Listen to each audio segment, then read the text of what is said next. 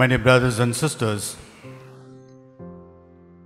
eternal vigilance is the price of freedom. Eternal vigilance is the price of freedom. Constant preparedness is the unhindered path to salvation.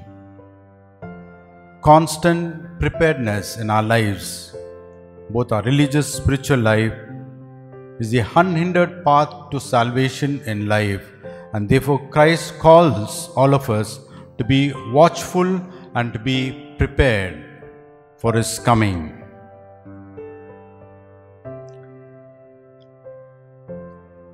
When we were children, we used to read a lot about Aesop's fables. Aesop was a slave in Greece in the 6th century BC. And then he was a very intelligent man, and he composed a lot of fables in order to teach men and children. One of the fables is the wild boar and the fox.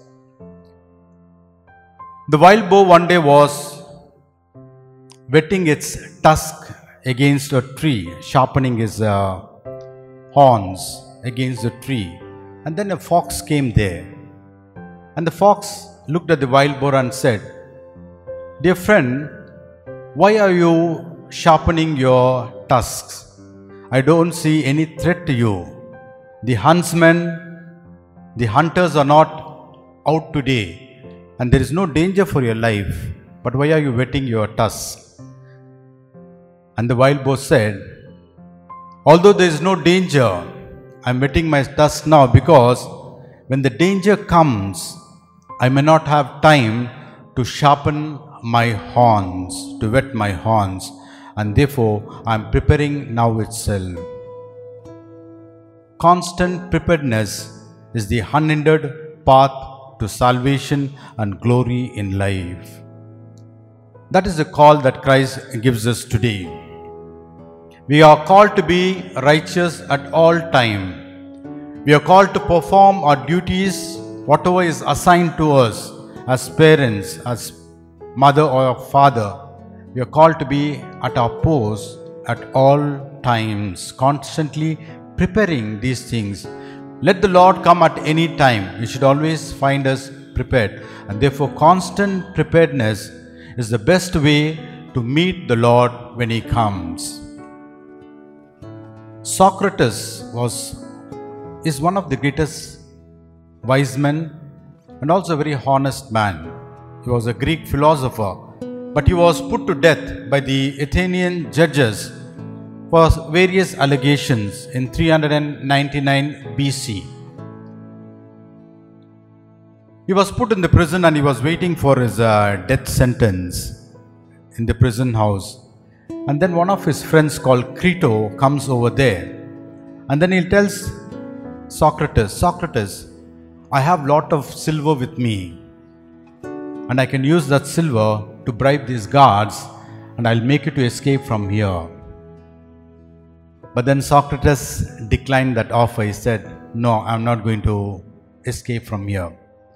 Then Crito said to him, "Then don't hurry in drinking the hemlock poison. The sun is still on the mountains, and who was condemned, they usually take a long time. Till the end of the moment, they don't drink the poison. So you also don't hurry. You wait for some more time. Let the sun go down. You spend some time with the people so that you can prolong your life."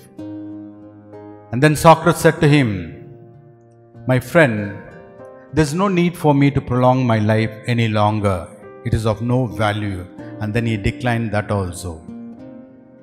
Then he called the jailer, "Please come." And the jailer came with a cup filled with hemlock poison that was meant for Socrates.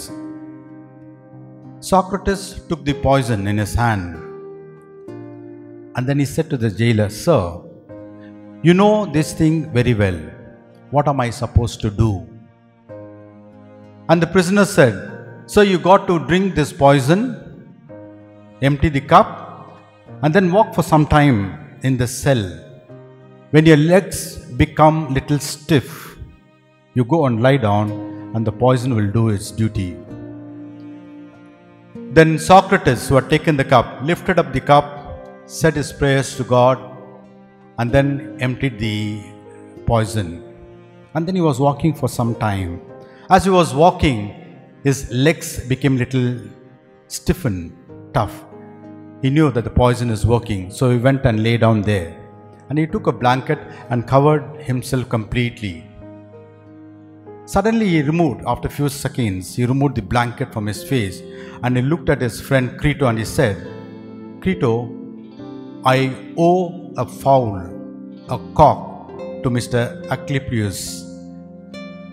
Give that cock to him, that fowl to him, and do not neglect it. And then again he covered his face and died. That was the honesty of Socrates. Even at the last moment of his death, he wanted to be just in his life. A man who wanted to be righteous in his life, even at the last moment. That is the greatness of Socrates. He was ever prepared to meet his God. And with righteousness, he was prepared to meet his God. My dear brothers and sisters, we begin the season of Advent. And the season of Advent, Jesus speaks about his second coming. There are 5 great mysteries of the Lord. 4 are over, and there is still one that is to come. The 4 are the incarnation of the Word of God, the Son of God, and that is over. The second is the passion, death, and the resurrection of Christ, and that also is over. The third is the ascension of Jesus into heaven. Even that we have completed. And the fourth is the descent of the Holy Spirit on Mary and the apostles. These are the 4 great mysteries of the church which are completed. And the 5th great mystery that we are looking forward to, and which Christ was speaking in today's gospel, is his second coming. Jesus, who came, who died and rose again and is ascended into heaven, will come back again. That is the second coming. As far as the second coming of Christ is concerned, there are 4 important things that I would like to highlight on. The first one is, the second coming of Christ is real, but the timing of his coming is not known to anybody. Jesus will come back again. In the Acts of the Apostles, chapter 1, verses 10 and 11, as Jesus was ascending into heaven, the disciples were looking up into heaven. And then suddenly Jesus disappeared into the clouds, and then 2 men in white, the angels, they appeared to the disciples and said, "What are you looking into the sky? This Jesus was taken up into heaven will come back again in the same way." That was the announcement the angels made after the ascension of Christ. This Jesus was taken up into heaven will come back in the same way. And that is the second coming of Christ. And that is a fact that will happen. Jesus was ascended to heaven, will come back again.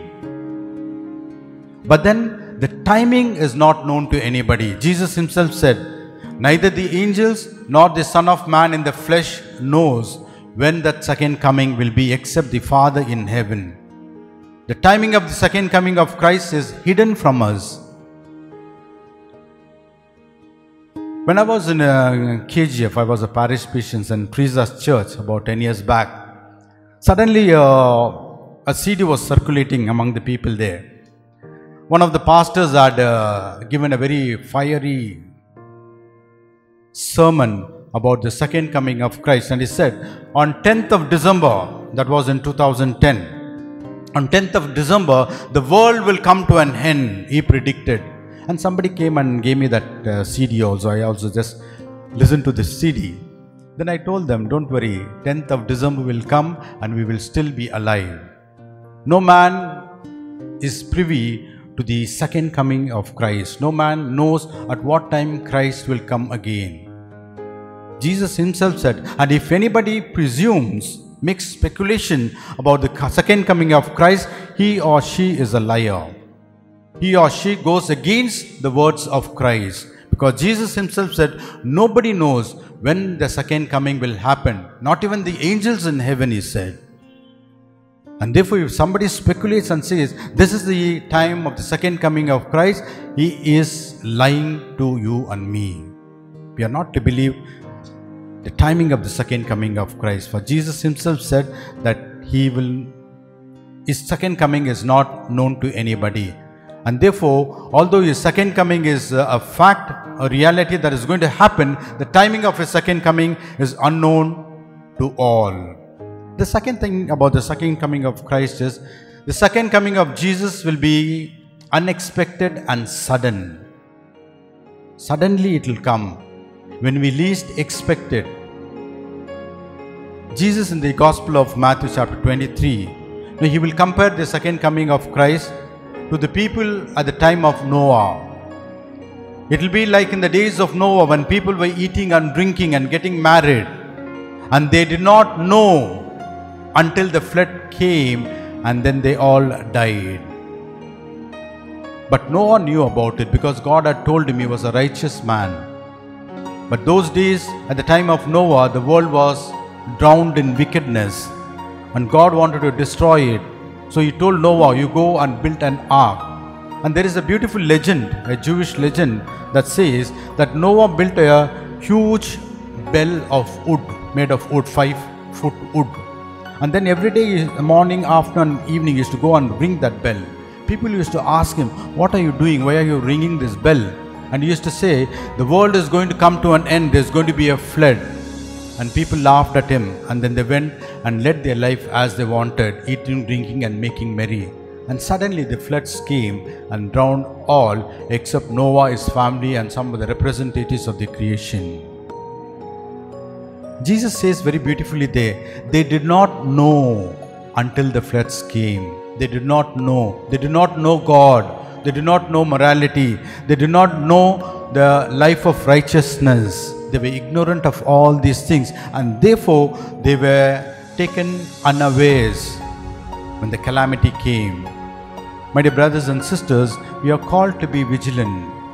We are called to know God in our lives through prayer, through the participation in the sacraments, through our righteous living. We need to know God in our life, and then we will not be taken unawares. Let the Lord come at any time, like the husbandman or like the farmer who with the sickle in his hand is ready.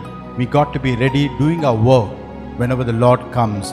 May the Lord find at our post when he comes to meet us. The third thing about the second coming of Christ is that it is a time of judgment. Jesus came into this world as a savior, and then he will come again at the second coming, not as a savior, but he shall come again as a judge, to judge the good and the bad, to separate the sheep and the goats.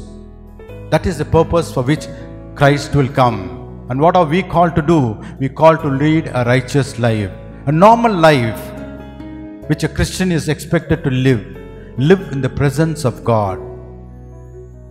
Presently we are living in the unseen presence of God, but after our death, after the second coming, we shall live in the seen presence of God.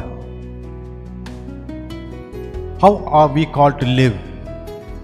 There's a very beautiful passage in the book of Genesis, chapter 5, verses 24.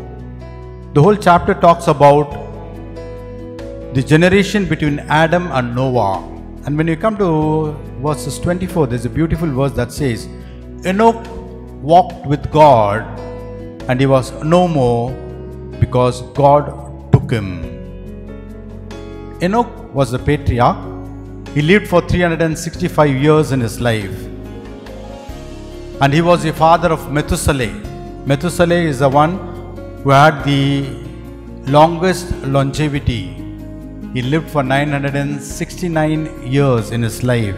So in the whole of the Bible, he is the only man who had that longest lifespan, 969 years, Methuselah.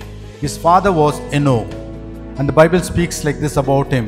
Enoch walked with God, and he was no more because God took him. Walking with God means living in the presence of God, walking in the path that God has charted out for us. Enoch was a righteous man. All his life he walked with God. And when the transition came, God took him and he was no more. Even his death also, as he was walking in the presence of God when he was living, even after his death also, he lived with God. He was a righteous man. We are called to live a life like that. We are called to walk with God in our lives. May it always be said about us that we are walking with God like Enoch. Let us endeavor to walk with God. The fourth thing about the second coming of Christ is we have got to be watchful, alert and watchful. That's what Jesus says. And what I say to you, I say to all, watch, he says. Be alert. Be alert. Do not be taken by surprise. Do not be taken unawares. When the Lord comes, be prepared. The story is said about St. Aloysius Gonzaga. He was a boy. He was living with Don Bosco. And then he was a boy who had deep faith in God. Later on, in serving the people plagued with epidemic, he died. At a very young age he died, I think 16, if I'm right. So somebody asked him, suddenly if God comes now for the second coming, what will you do? And he was playing in the playground. And then he said, I shall still continue to play in the playground. Some other boys said, no, I'll go to the chapel and then pray before the Blessed Sacrament. And some others said, I'll go to the priest and make my confession and cleanse myself. But this boy said, Aloysius Gonzaga, I shall continue to play in my life because I've always been walking with God. That is the kind of an attitude we are called to be watchful and to be prepared, constant preparedness. By performing our chores, by performing our duties, is the best way to meet the Lord in whatever state we are. And therefore, my dear brothers and sisters, as we prepare ourselves during this Lent, let this Advent be a time of joy for us, for we are going to meet our Lord Christ at His coming, at Christmas, or whenever He comes again. Let us pray that we may be found in the state of grace as we participate in the Eucharist. Amen.